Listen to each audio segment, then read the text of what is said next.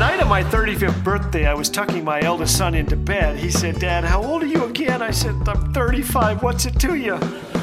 He squinted up at me and said, "Wow, you're half dead." So I tucked him in very calmly, went across the hallway, and removed him from the wheel.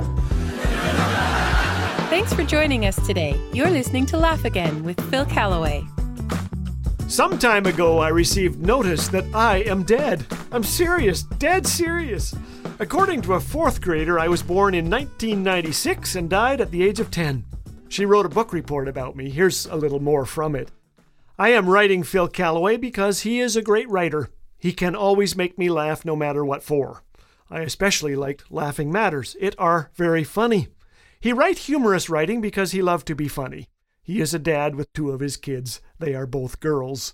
Well, I certify her report entirely fact-free, sort of like many of my own school assignments.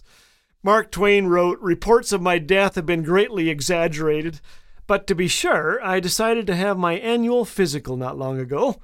Dr. Mark prodded and poked and probed and then shook his head. Well, Phil, he mused, I give you about 30 years to live. I told him he had given me a heart attack, and the only way I'd forgive him was if he gave me a pocketful of free samples. I've officially reached the age where candles on my birthday cake have been replaced by a giant sparkler and sprinkler heads, so I've begun noticing funny tombstones. Here are a few. Some are corny, some clever. On the grave of a known pessimist, I was afraid this would happen.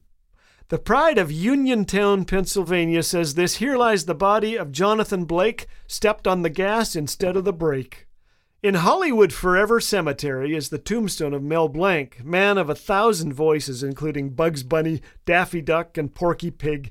It reads, "That's all, folks." East Dalhousie Cemetery, Nova Scotia. Here lies Ezekiel Akel, age 102.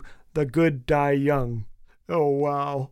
Here lies a man named Zeke, second fastest draw in Cripple Creek. Here's another actual epitaph. "Let your wind blow free where'er you may be. Holding it in was the death of me." Well, how would you like to be remembered? There are 3 things that come to mind when I think of how I'd like my kids and grandkids to remember me. Number 1, that I loved them.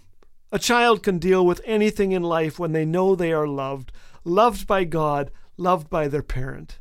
Number 2, that I loved to laugh.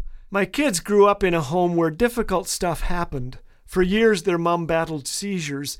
In their teens, they helped us care for their aging grandparents. Through it all, we learned that laughter is like a windshield wiper. It doesn't stop the rain, but it keeps you going. "In this world you will have trouble," said Jesus in John, "but be of good cheer. I have overcome the world." Number 3, that I loved Jesus. May they never remember a distant dad, but someone who was real, that when they talked with me they could tell I had been with Jesus. I asked Rick Warren what he wanted to be remembered for. He quoted Acts 13:36. "David served God's purpose in his generation, then he died. He served God's purpose in a contemporary, timeless, and timely way." Rick said he did that which never changes in a world that's always changing. That's what we're here for. What would I like on my tombstone? Just this: he found God's grace too amazing to keep to himself. I'd like to invest whatever days I have left spreading God's grace, a little laughter, and ample joy and hope. How about you? What would you like to be remembered for?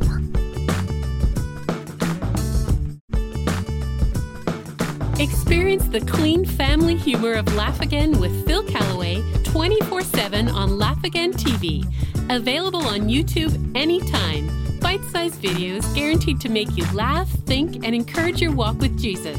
Just search Laugh Again on YouTube. And did you know that your likes, comments, and subscribes help get these encouraging messages in front of more eyes? So be sure to engage and help spread the word. Laugh Again. Truth bringing laughter to life.